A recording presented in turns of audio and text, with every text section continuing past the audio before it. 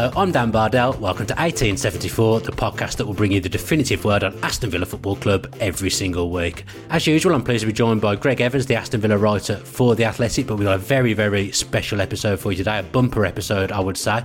Plenty coming up, so let's go through what's on the agenda. On this week's episode, we'll be joined by Villa legend Gabby Agbonlahor, who is raising funds for the NHS Charities Together Fund by raffling off a very special match-worn shirt of his. Myself and Greg will be discussing some memorable Agbonlahor moments, as well as taking a closer look at current player Courtney Hawes and his unique fundraising plans. We'll also reveal our Player of the Year nominations ahead of this Sunday, when The Athletic will be hosting a Premier League awards night. Our writers and podcast hosts have voted across a number of categories, and from 7pm on Sunday, we will be announcing the winners. Shortlists have been announced every day on the Ornstein and Chapman podcast.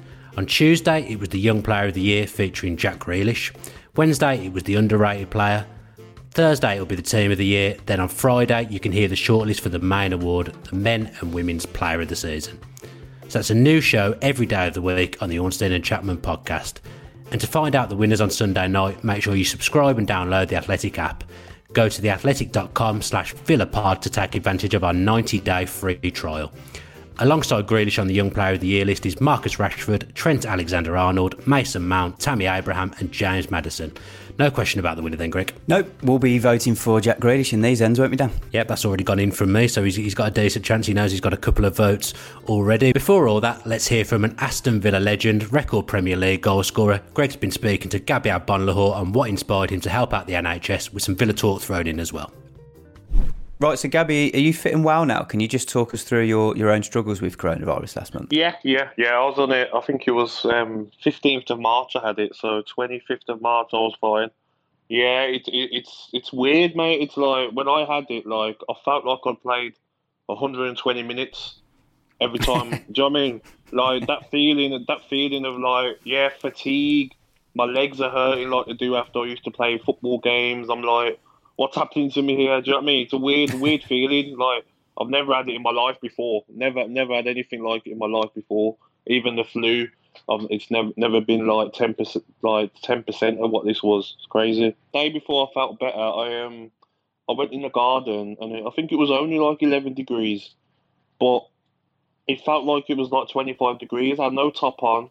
I was thinking I was in the sun, but it was only, everyone was saying on my Instagram, like, Alan Hutton and stuff was saying, what are you doing? It's freezing. I'm like, oh, is it?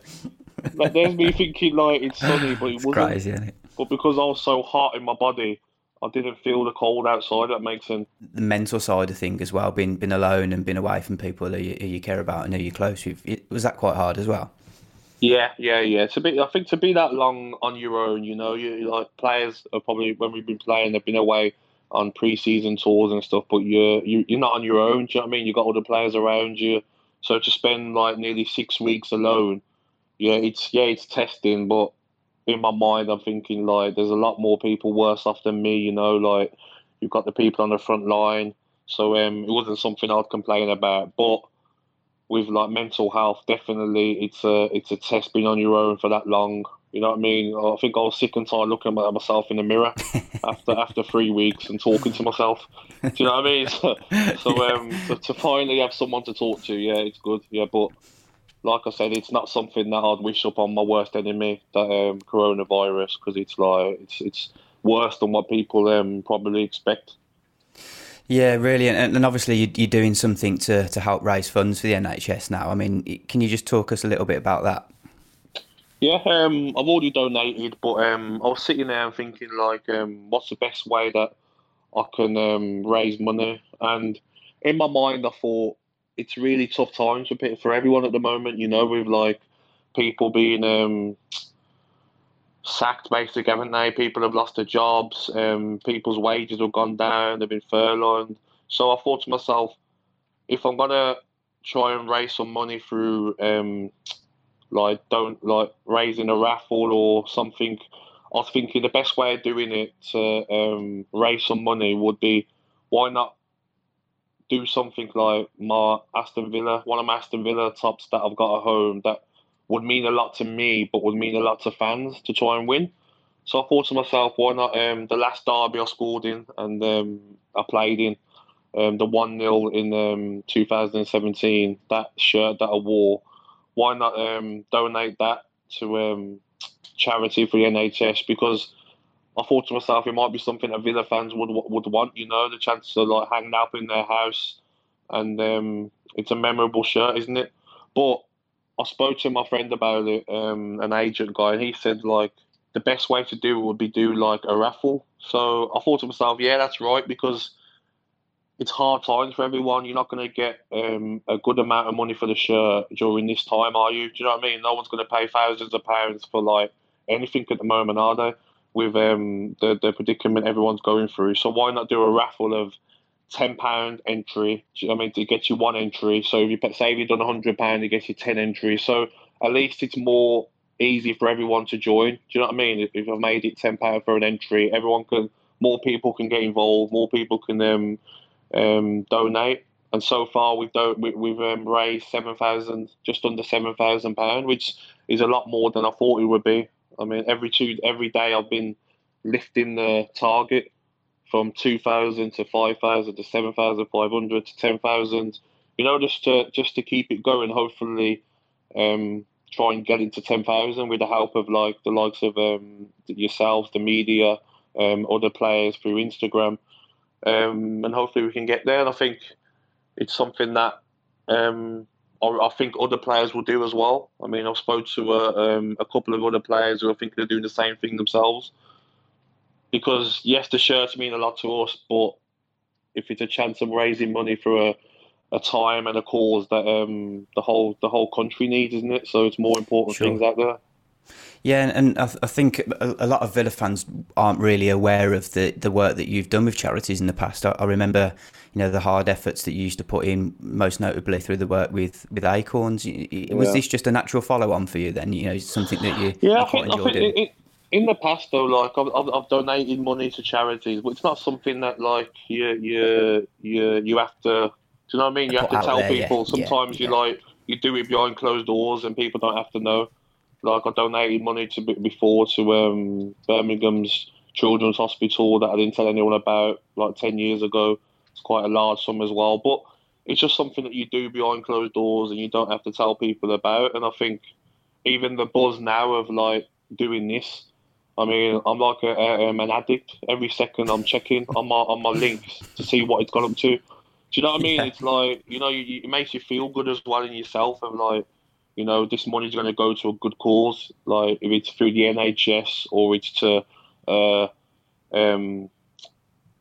another hospital, say in Birmingham, that needs the money because they haven't got the equipment to help with coronavirus or they haven't got the staff. I think I'll decide on Monday morning which is the best and the most needed, like NHS hospital in Birmingham that needs it most. Okay, so that's your sort of deadline in your head. Monday, whatever you've got raised, then you'll then. Yeah, so what I'm gonna do is, I'm gonna have a busy Sunday because I'm gonna have to. I'm gonna write. I think there's over 400 people that have donated. So I'm gonna have to write at least 400 people's names down and put them in a hat. So I'm gonna have a busy day, and my writing's not very good either. So I'm gonna have a busy day Sunday trying to. I'll be picking a name out. I won't be able to read the name, so I'm gonna have to do my best handwriting and get all that done for the live draw. I'll do it on Sunday evening. The live draw. You're gonna do it an Instagram live draw or something like that? Yeah, I'll do Instagram live, probably about 7 p.m. maybe. When everyone's probably like in their house, on their phone, sort of evening time, and not out exercising. We'll look forward to that one then. And then just the shirt itself, obviously it means a lot to you. It was the last goal you scored against Birmingham City, and you scored 5 goals against Blues over your career. Is that right? Yeah. Would that have been your favourite one, or was there another one? You know what? It's not my favourite, but it probably meant the most because of the rubbish time I had before that. It was documented well, wasn't it? Everyone knows that I went through a rough patch on and off the field. So to be given that chance by Steve Bruce, he gave me the chance St Andrews, where I wasn't really up to fitness, but he put me in there, and I come on and I managed to kick a few, but I think it finished 0-0, didn't it? But then to get that chance again, I think I had an injury as well. I remember I think I'd done my calf and I was rushing back, and then just the way the game went, it was quite a dull affair, wasn't it? There was no tackles, there was no shots really, was there? It didn't feel like a derby. Then when he said to me, "Come on, you coming on," I just tried to like kick a few, raise the atmosphere in the stadium, and then I always thought in my head, you know what, this is just meant to be, for me to score against these again. And I just think that was my favourite, and the most important. But my favourite would have to be my second one at St Andrews, because the first one was a bit like, yeah, it's massive, but you wasn't really known. Do you know what I mean? I wasn't really known to Birmingham City fans or fans. And then the second one I scored, it was like everyone hated me. Oh no, it's you again, sort of thing. Do you know what I mean? Yeah. It's like, you scored again, you've done it again in the same end, and it's like that was my favourite one, because the amount of upset I give fans and the amount of excitement I give Villa fans in that away end. Just talk us through that feeling when you scored then. I mean, you say the second one was your favourite, but presumably the feeling of actually scoring, the euphoria, the first one must have meant quite a lot to you as well. Because if I'm right, you actually kept one out from Ridgewell, didn't you, at the other end just before that? Yeah. Goes Barry. Joru, it's blocked by Luke Moore. Now Ashley Young. Great cross, Agbonlahor's touch! 4 minutes to go, and this time Aston Villa might have won it.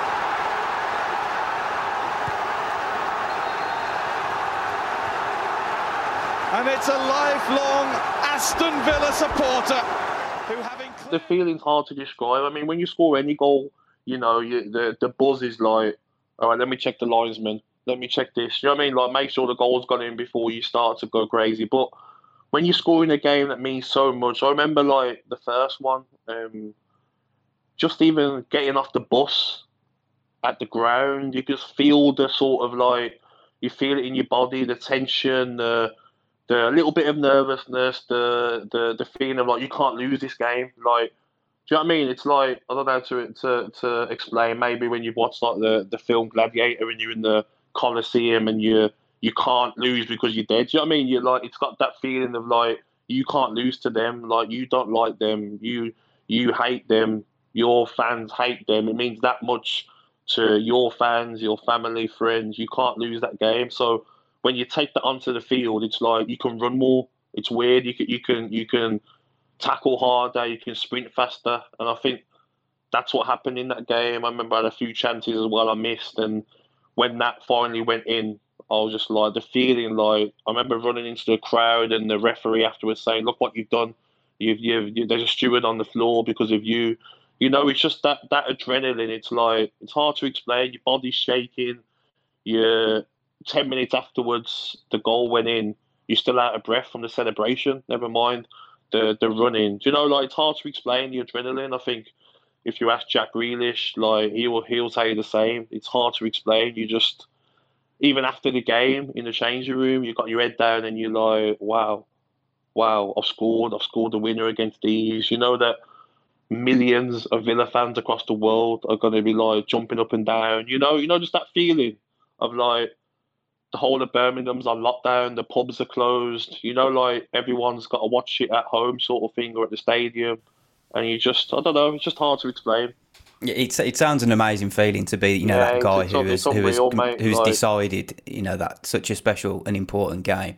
Exactly. And to go back and do it a couple of years later, the exact same part of the stadium, that's why that was my best one. It's like, they're probably thinking to themselves, this little shit's come and done it again. Like, they've ruined the next 6 months of their life before they can play us again. Do you know what I mean? It's just, honestly, just a crazy feeling, especially away from home. I think like anyone who scores in the derby away from home, it's just a better feeling because you've got the small section of away fans who are like going crazy. You've got Blues fans throwing stuff at you. You've got the coach home back to Villa Park. We were getting stuff thrown at the bus, rocks. You had players hiding under the tables. Like just the whole start to end of the day is just something that I'll never forget. I've been telling my grandkids about it, my kids about it forever. It's like unbelievable. Was there a time after that second goal then? Did you start to sort of develop quite a special feeling when you lined up against Blues? And did you always feel like you were going to be a threat and you know, probably get a goal? Yeah, it's just you know, when you scored that many goals against them, like it's you know, in their heads as players and as fans, they're going to be like, oh no, here he is again, because I remember, like, I scored the first one, the second one, then not the first one, didn't I? Then I scored the second one in the 5-1. Then I Yeah, Villa scored the Park, third wasn't it? one away. Then I scored against them in the cup, didn't I, when we lost? Yeah. And they, I just think in their heads they probably thought, oh no. And then when I got to play them in my last goal, I bet like they were thinking when I come on, oh no, because it's natural, isn't it? Blues fans will be thinking like, oh no, here he is. And then for it to happen a fifth time. Do you know what I mean? They probably thought that like I was finished, if that makes sense. From like the year I had before that, they would never have thought, oh no, he's going to come and score again.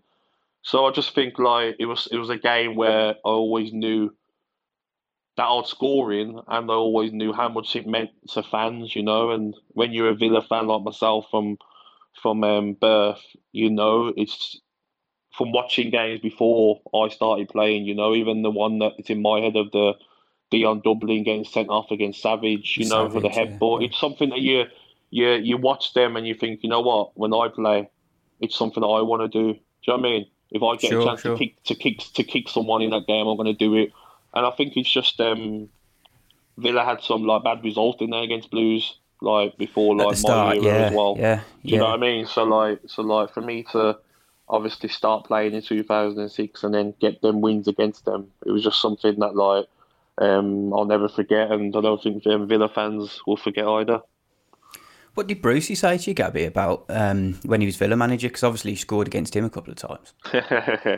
You know what? He didn't have to say anything about it, but I think the thing about Bruce was that because it was such a long time since he was Birmingham City manager, it wasn't something that I'd say probably 90% of Villa fans were so bothered about. Me, I wasn't bothered about it. When McLeish come in, I was really angry about it, but that was because he'd come the season. He just took Blues down and come to Villa, sort of thing. Do you know what I mean? In the space of a month.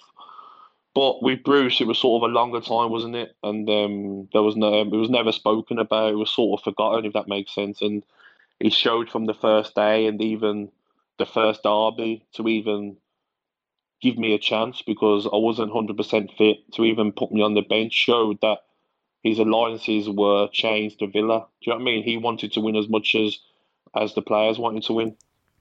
Yeah, sure. I mean, did he know that sort of those games really got you going though? That's what I mean. Did he ever mention that? 100%. I remember the first one under Bruce, and I actually asked him, sort of begged him, can I come as part of the squad? Obviously, I wasn't going to be involved, but I said to him, can I just come on the coach, be with the players? You know, I thought my presence in the stadium would be, do you know what I mean? Would put Blues off, sort of thing, and I would have been sitting in the where the players who aren't playing would have been sitting, so that would have been a bit messy. But then I remember in the changing room, just before he was going to name the team, he changed his mind, and he swapped me for Andre Green and put me on the bench, and Andre Green missed out. Okay. So I think it was something that like he knew what it meant to me and what it meant to players. So he thought to himself, let me get a local lad on the bench. And so that's what it meant to him as well. And he knew what it meant to players. Yeah, I think I remember that game because you were injured running up to it, weren't you? And there was a lot of hype in the press of whether you were going to be fit or not, whether you were going to feature. Yeah. And I think I remember myself writing quite heavily about it, saying, you know, I remember a few days before, I was devastated when he said you're not going to be involved. Honestly, I was like close to tears. I was like, you're joking me? Like, you can't do this to me. Do you know what I mean? That's why I asked him to come to the stadium. And then my plan worked, didn't it? Because he probably seen me there in the change room before the game started and thought, you know what, let me get him on the bench. And unluckily we didn't win, but we didn't lose. And obviously a fair bit's changed since you've left now. What do you make of the current team? And do you think they'll stay up if football does return back to normal? I think with the current team, you know, it was always going to be tough. I think any Villa fan who said it was going to be easy to stay up would have been lying. You know, you're bringing in players and a team who have limited Premier League experience, don't they? Do you know what I mean? A lot of players have come from different leagues. A lot of players haven't played the Premier League before, so it's always going to be a test. And it's been a test for 6, 7 other teams, hasn't it? That probably would have they would have been down there. And if you said to me Villa will be in where they are now, I would have took it at the start of the season with a chance to stay up and in a chance of it being in their own hands. You know, they've got an extra game, so the Villa have got 10 games, haven't they? So it's in their hands. So that's what anyone would want, it to be in your hands. If they go out there and get the right amount of wins, that I think they'll need maybe 5, maybe 6, maybe. Because I still think other teams down there are going to get wins as well. Do you know what I mean? I think Watford have picked up, haven't they? West Ham can get wins. I think Bournemouth and Brighton can get wins. So I actually think they can stay up. I think if I was Dean Smith at the moment, I would be like speaking to the players every couple of days and telling them, just drilling it into their head, when we start, whatever date we're given to start, we've got 10 cup finals. Do you know what I mean? If we can approach these games as 10 cup finals, whatever the first game is, I'm not sure. It's a cup final. You don't lose that game. It don't matter if it's Man United, Chelsea, Arsenal, Liverpool away. You go into these games to win. You're not going to these games to draw. You're not thinking, all right, we can't win that game, we can win this one. Because all the other teams down there will be thinking, we can beat anyone. Look at Watford. They beat Liverpool, didn't they? Do you know what I mean? I think you've got to go into every game thinking like you need to win every game. They've got more than enough quality. I mean, they're going to have McGinn back. I can imagine McGinn's going to be back fresh. Do you know what I mean? Jack rested a little bit up as well. Do you know what I mean? Jack's going to be rested. Anyone we've knocked is going to be fresh. You know, maybe even luckily, you never know, Tom Heaton might be back. You don't know, do you? Like how injuries are going behind the doors. But hopefully they'll have everyone back fit, rested. And the only thing that's scaring me is that I'm hearing that maybe the season will be done behind closed doors. For me, that's not fair because I made the example earlier in the week when I spoke to someone about Villa have played Chelsea away. Chelsea have had a full stadium of Chelsea fans. Villa have got to play Chelsea at home without 42,000 Villa fans who might be the key to getting them a result. For instance, I went to the Watford game at Villa Park and the fans got Villa to win. Not the players, the fans got Villa to win. The fans stuck with them when they went 1-0 down. They stuck with them. They were singing all game. They were giving them positive energy. And they got them over the line. Do you know what I mean? So to take that away from a team that probably needs their fans, for me, it's not a good thing. So I'll be fingers crossed, praying that Villa that they can continue the season with fans in the stadium. I know I watched the Dortmund PSG game live on TV, and it was weird. I couldn't even watch it, to be honest. It was like what? It's like like the old school reserve team games when I was a kid. Like. Yeah. You know, like not many people turning up, and it's like you can hear yourself speak, you can hear the coaches speak. I think it's going to be whoever adapts to that the best as well. Does that make sense? Definitely. It won't be something that'll be nice for the players. I've spoke to you so many times, Gabby, over the years, but I don't think I've ever asked you this. Just final one for me. Was there ever a chance that you were close to leaving? You know, were there ever any really serious options that you had? You know what? There were serious options. Yeah, there was. I think it was a season Martin left. I think it was maybe. Okay. And Spurs. I was close to Spurs, going to Spurs, but at the time, I said to myself, "Why?" When I sat down, my agent, we said like, "Yes, Spurs, big club, good club, but you're at Villa. Do you know what I mean? You're in a team every week. You get into England squads. It's your home team, sporty team. Spurs are on par with Aston Villa at the time, just maybe a bit ahead, maybe. Why would you really want to? Do you know what I mean? They've got probably 4 world-class strikers. You're not going to be guaranteed to start. Your love for Aston Villa. So it was like, nah, it's not even an option. Do you know what I mean? It was like, no, straight away. I nipped that in the bud sort of thing. Like it wasn't an option for me. And that's what it's all about, isn't it? It's like, why would you want to move sideways? At that time, it would have been a sideways move. You know what I mean? And like, obviously, I was enjoying my time at Villa, my boyhood club. I was playing every game. So I thought, like, no, it's not something that I'm going to do. After that, I think it was the summer after we went down when Di just Matteo. before Di Matteo come in, yeah. Yeah, so I think it was the time like Remy Gardner, Di Matteo time, and West Brom. Really? West Brom were. No way. Yeah, West Brom wanted me. Oh my God! When Pulis was there. So what wow, season was? Really? What season was? Yeah, Pulis was there. What season was that? 2016-17. Is that when Pulis was at West Brom? That was the season Villa were starting in the Championship, yeah. At that time, Craig Gardner was at West Brom. Albion, yeah.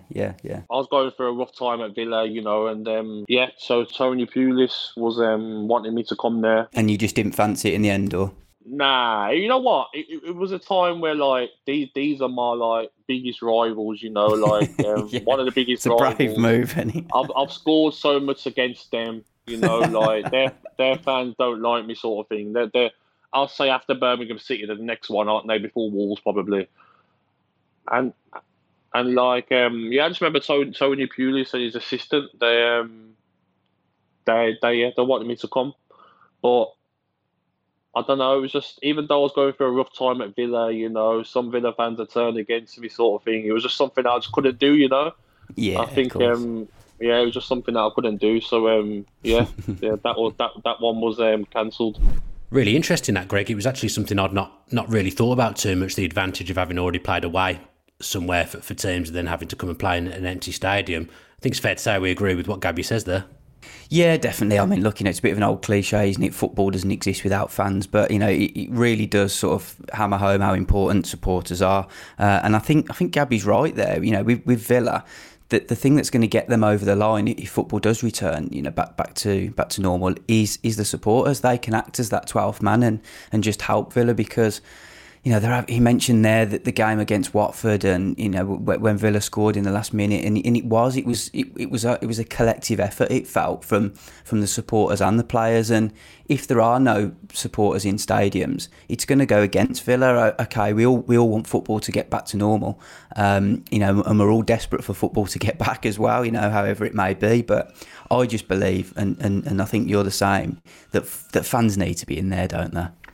Yeah, I think you look at last season as well, when we went on that 10-game run. Obviously, the players were on superb form at the time as well, but it was that togetherness. It was the fans were getting them through games at the end when things were tight. And if we can just get everyone on the same hymn sheet, the Villa fans can be a massive advantage. I mean, first and foremost, obviously, we need to see what's going to happen in the world, and then football secondary to that for us. But I really agree with what he's saying, and I wouldn't like there to be games at Villa Park without me being able to be there from a selfish point of view as well. And I'm sure you'll probably be allowed in there anyway, won't you? You're covering stuff. But do you know what I mean? You want the fans there. There's people that go every week home and away, that go on little runs and have been to consecutive games. You just want everyone that wants to be there to get a chance to be there. Let's wait and see what happens in terms of that. But fair play to Gabby as well for donating towards some funds towards the NHS, and obviously raffling off his, much loved last goal scorer in jersey against Birmingham City. And I think a couple of the other players are joining in various initiatives, aren't there? Yeah, I've seen players giving away boots. Villa players, there's a boots initiative in there. John Terry's giving away his whole house by the looks of his eBay page at the moment. There was a lot of shirts and boots and stuff sitting in that house before all this went down. But so just talking about that shirt, obviously that was his last derby goal. Quite fitting, really, that was one of his last goals at Villa Park, because he did do the damage against Blues so many times. But also surprised to learn that he nearly left a couple of times as well, Greg. Yeah, interesting, really, because that one sort of sneaked away from us in the media at the time. So 2016, when Villa were relegated, I mean, as Gabby says there, moving to West Bromwich Albion, it wasn't something that he fancied, but it certainly was an option for him. I mean, I can't actually imagine him playing in a blue and white shirt. I can't imagine him playing in any other shirt other than the Villa one, let alone a West Brom one. So, look, his issues around the club were well documented at the time. So, that was obviously an avenue that he was that was offered to him. But fair play to him, he stuck around and wanted to fight for his place at Villa. Yeah, to be fair to him, if he had made that move, he wouldn't be in a position to give away the shirt that he's giving away now, because he wouldn't have played in that Good game. point, He hung in there, didn't he? He hung in there and outlasted Di Matteo, got another chance under Bruce, and he scored what was a memorable and important goal. But like you say, seeing him at West Brom, I mean, he's not the most popular man with all the other Midlands teams, a bit like Jack Grealish now. The other Midlands teams and the sets of fans, they really weren't keen on Gabby, so it would have been weird to see him turn out for another Midlands team in particular. But what about the Spurs one as well? Because sometimes you can forget how good he was and how dangerous he was in the Martin O'Neill times at Aston Villa. I mean, Villa were competing with Spurs pretty much at that point. That would have been a difficult loss to take at the time, especially off the back of a load of players had gone the summers previous as well. Yeah, well, I think that's something that frustrated Gabby as well. Seeing a lot of the best players moving on every single year. I was going to ask you about that. He would have been in that brilliant team of sort of 2008, 2009, and Villa were in a position really there where they should have gone on and strengthened, but instead they just kept losing players. First it was Gareth Barry, then James Milner, and it's just, unfortunately, it's just been a habit, an unwelcome sort of pattern that's happened over the years, isn't it? We could stem it all the way back to the 90s, when Bosnich left, Ehiyog left, Dwight York left, and others. It's Gabby Agbonlahor would have been one of these players that would have seen it firsthand because he was there for so long. So again, Tottenham, it was as he says there, he looked at that as a sideways move, and for some of our younger listeners now, that they might think, wow, Tottenham and Aston Villa, they're miles apart, but it just shows how much has changed over a decade, because at that point, they were very similar teams, both fighting for the top 4, 5, 6 positions in the Premier League. Yeah, and I think after that, bar a couple of seasons, I think he had a very good season in Lambert's first season. He kind of fell away, and I think that's a valid point that you say. I think the change with Villa, along with injuries, that caught up with him a little bit in the second half of his Villa career, was nowhere near as successful as the first half of his career. Where do you think he sits in terms of legend status with Villa? Because I think I'm quite guilty of this, of sometimes thinking more about the end of his time at Villa rather than what he actually did at the start, because he was unplayable at times under O'Neill, and I actually think he should have had way more England caps than he did have as well. Yeah, I agree with you on the England front. He was there for a spell, wasn't he, and then just sort of faded away. I mean, maybe as harsh as it might sound, maybe a move away might have done him better. You just never know. To be fair, when he was in the England squad, Villa were one of the top 5 or 6 clubs in the country, so maybe not, but. I think he's right up there, to be honest, especially in terms of modern history, because look, he's the leading Premier League goal scorer. He's got 5 goals against Birmingham City, which have left fans with absolutely unbelievable memories. Some of the best. And he was a vital part of a team that were very, very good and almost very successful. So. Yeah, okay, the end didn't go well for him, and he's the first to admit that. He's the first to admit that the last few years, he had issues, he had problems that, his football suffered because of that. Yeah, but I think looking back on those early to middle years, I think he was excellent, and maybe that can be tarnished a little bit because of the way it ended. Yeah, I think his Premier League goal scoring record gets undersold a little bit as well, because I think people look at the sheer volume of games he played compared to the goal ratio and say, oh, well, 1 in 4, 1 in 5. That's not brilliant, but I think people overlook he spent a lot of time on the wing as well. He wasn't playing as a centre forward for a lot of those games. So I think looking back, I think you give it another decade or so, I think people will look back with really, really fond memories on Gabby, and I think fair play to him for what he's doing with that shirt, because that shirt must mean a lot to him, and it's great to see him raising the money for the NHS. Girl, are you worth it? Tell me your purpose. Would you still love someone else who's raising money for the NHS is Courtney Horsgrave. I don't know how much you've heard or seen of this, but he's into his music, and I think he's got a studio in his own house actually, and he's recorded a track called Worth It, and he's going to release it on Friday with all the proceeds going to the NHS as well. Have you heard the song? Yeah, listen to it. Yeah, got a lovely voice as Courts, as his stage name is known as. So yeah, I mean, fair play to him. He's one of the players I really like. Actually, I've spoke to him a couple of times this season after games, and I think he comes across really well. It just seems a nice sort of down to earth lad. obviously very passionate about his music as well as his football. Yeah, as you say, he's got a recording studio in his house.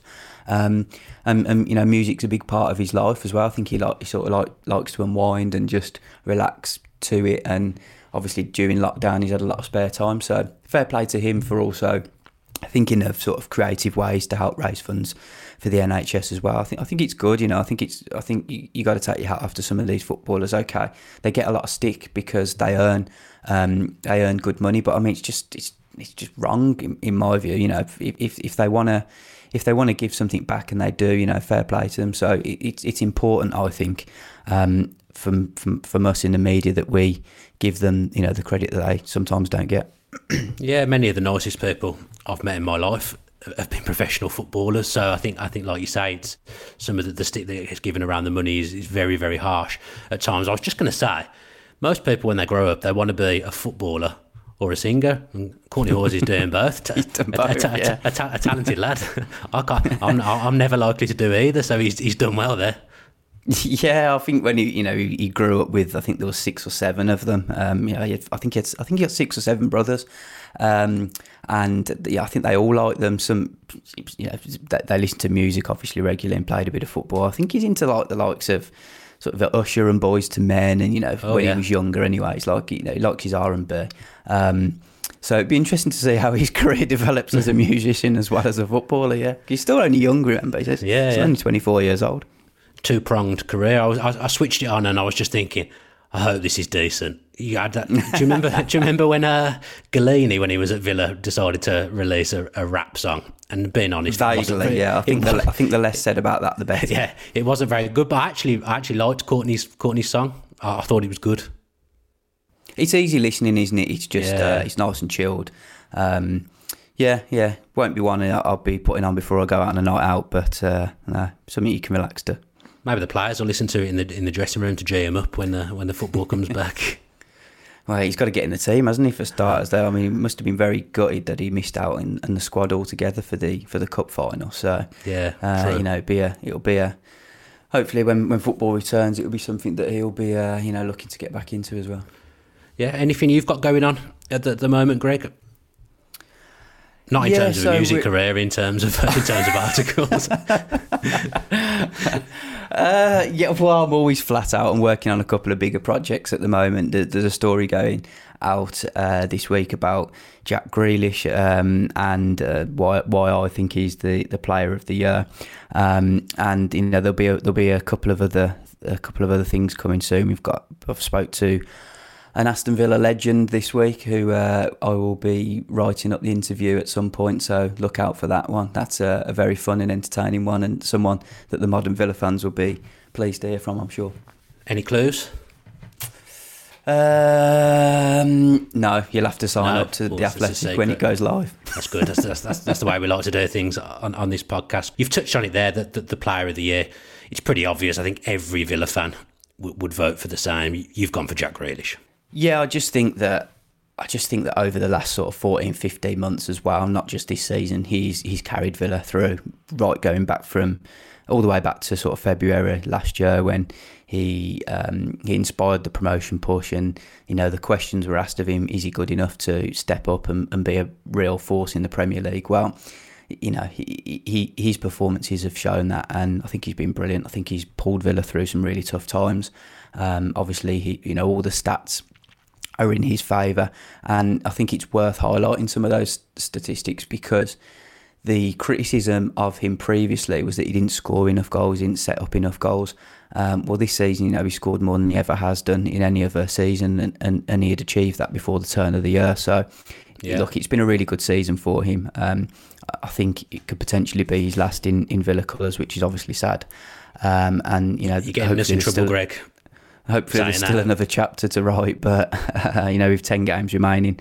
But no, for me, there is no other sort of contender for that Player of the Year trophy. The only other one potentially would be John McGinn if he came back and continued his form from the start of the season. Yeah, I think he's always been very easy on the eye, always a wonderful player to watch, but it's that key thing now that you talked about, the productivity. I mean, before this season in the Premier League alone, I think he had 1 goal and 1 assist.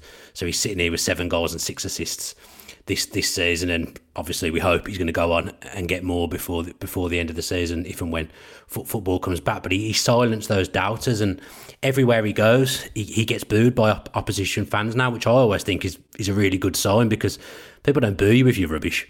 They boo you if you're good. Ronaldo, when he was at Man U, used to get booed every single place that he went in the Premier League, and the same thing's happening to Jack now. I'm not for 1 minute suggesting Jack's of Ronaldo's level, but you know what I'm saying there. You don't get booed unless you're a good player, and opposition fans respect you and want you. Totally, yeah. And I think that, I think also what Jack would have found sort of privately on his social media is that he's also coming for a lot of praise as well over recent times. And it used to be, when he was in the Championship, it was always like Jack Grealish the diver, Jack Grealish has done this and this, whereas now it's Jack Grealish is the baller, you know, Jack Grealish, that when Match of the Day goes live and his goals are shown, there's a sudden spike of people talking about Grealish because he's done something wonderful on the weekends, and that just shows now how he stepped up, and yeah, the people that didn't really know about him now do, and that's just a testament to how well he's done this year. Yeah, he's box office now as well. Like you say, I think opposition fans have come round in the main to how good he is now. Just throwing it back to the Athletic Special Awards night on Sunday, how much of a chance do you think he's got of getting the actual overall Young Player of the Year for the Athletic? I think he's got a really good chance, yeah, because he's had an excellent season. He's certainly the favourite for me in his position. I just think maybe one of the forwards, either Tammy Abraham or Marcus Rashford, the two of them have performed exceptionally well as well. So, we will see. Obviously, I'm biased because I see Jack Grealish every week, so he's my choice. But it's just what other people say. Yeah, he's got Trent Alexander-Arnold, obviously, who I imagine will be up there in terms of the voting as well. But for any neutral listeners that might be listening to this as well, I think it's worth saying that you look at the sides that the other players that are nominated are playing for. They're playing in good teams, and with all due respect to Villa, this season has been a struggle. If you look at his output, his numbers for many things, not even just the things that we've already spoke about, I think his numbers are incredible, his stats are incredible, and I think when you factor in that he's playing for a side struggling at the bottom, I personally think he should win it. Obviously, a little bit of bias from me as well, but I think he's got to win it. Well, yeah, I mean, look, I feel the same, don't I, Dan? I think I watch him every week. I think he's brilliant, so he's my choice, but we'll see what the other voters think. What about your individual Young Player of the Year for Villa as well? We've spoke a little bit about it in previous podcasts, but Jacob Ramsey got your vote, didn't he? Yeah, I think Jacob Ramsey's had a decent season. Obviously, still on loan at Doncaster, and hopefully he'll be able to see out that loan spell because he scored 3 goals in 6 games. He's probably the most advanced teenager at the club now. The closest teenager to progressing into the first team. He's got a little bit of a taste of it this season. And I think it was a good move from Villa, sort of sending him out on loan at 18 years old, because he gets used to men's football early, and that will build him up and help his development. So, yeah, I'm interested and excited to see how well he could do in the future. Yeah, that was something that obviously happened with Jack as well. He went out early to Notts County, scored 5 goals for them, got involved in men's football, which was really good for him. Just wanted to finish the kind of Jack Grealish discussion around comparing the two, Jack and Gabby. Do you see Jack's trajectory at the moment of being the same as Gabby, or do you think he's going to go way beyond that? Obviously, Spurs have already come in for Jack, we know, a few years ago as well. Yeah, it's a tough one to sort of compare, because Jack Grealish is the standout player in an under par Villa team, so to speak, whereas Gabby Agbonlahor was a decent player in a very strong Villa team at that time. So it's hard. I don't know if Villa need to stay up this season, and then they need to kick on in terms of buying, players who will take them further up the league. If they can do that with Jack Grealish alongside them, then brilliant. But I just think that he's going to have to move at some point to show how good he is, because he's 24 years old now, and he's never really been in a brilliant team. And I think it's almost verging on a footballing tragedy that somebody so good has not been able to fully spread his wings yet. So, it's hard, isn't it? Because we all want him to stay at Villa, but we can all see how brilliant he is and realise that he deserves to be playing at the real highest level. Yeah, well, let's not go on about that too much because we've had a bit of trouble on social media over the last week of people saying we're shopping Jack to Man U. So we're not trying to do that. We're just trying to be realistic and saying that Jack is a level above Villa at the moment, or maybe even a few levels above Villa, and it's going to be very, very difficult to hold on to him because he is so special. Just to finish, Greg, you had a piece out yesterday on Hugo Ekiag. It's been 3 years since he tragically passed. Just wanted to finish talking about him really because it's still something that really, really upsets me, Hugo. I think that hit me the hardest. There's been too many deaths of ex-Villa players over the years, but this was the one that hit me hardest because he was a true hero for me growing up. Yeah, it was a difficult story to write about actually because the people that I spoke to, and there was a fair few that I spoke to, all said such lovely things about him. You push to find anybody who had a bad word to say about him, which makes it hard to write a story because it's actually genuinely sad having to write things up like that. I can imagine. I spoke to his brother Yuzo, who was a little bit reluctant at first to talk because it's an emotional thing to go through. Your siblings' sort of life, but thank you ever so much to Yuzo for sharing all the memories because it gave all of our readers and subscribers the opportunity to actually learn a little bit more about Hugo and what a brilliant, fantastic man he was. It was very sad because he passed away while he was overseeing a training session at Tottenham, and the Spurs players were so... They loved him. They absolutely adored him because he genuinely cared about every individual, and he obviously had a lasting legacy at Villa because of his playing career. But literally wherever he had been, Middlesbrough, Rangers, and then obviously Tottenham as a coach, everybody loved him. So it was just he was just taken too soon, and it's horrible, really. Yeah, it feels as well like his coaching career was on the up. It was only going to go in one way, and I actually really think he would have ended up back up at Villa in some capacity at some point. So it's quite a haunting read yesterday, but as much as you can, I did actually really enjoy it because I like to read about people that meant a lot to me as a child, and Hugo Ekiag, as I say, was an absolute hero growing up. So it's a really informative and really good piece, and like you say, great to get the personal touch from his family as well. I had a brief chat with his brother yesterday on messages, and he came across a great bloke as well, and I think his whole family can be really proud of the legacy that Hugo's left behind.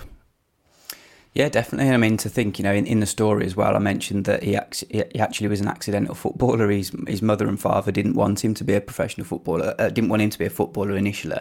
They wanted him to go to college and study to be, something like a doctor or an accountant. They thought at the time in the late 80s that football wasn't an actual career. So when he moved to West Brom as a youngster, he was told that he had to go to college at the same time. So he was one of the only academy kids that did that, yet he was one of the only academy kids that also went on to become a high-profile player. So, fair play to him. He was very ambitious as a player, very ambitious as a coach, and just a shame he was taken too soon.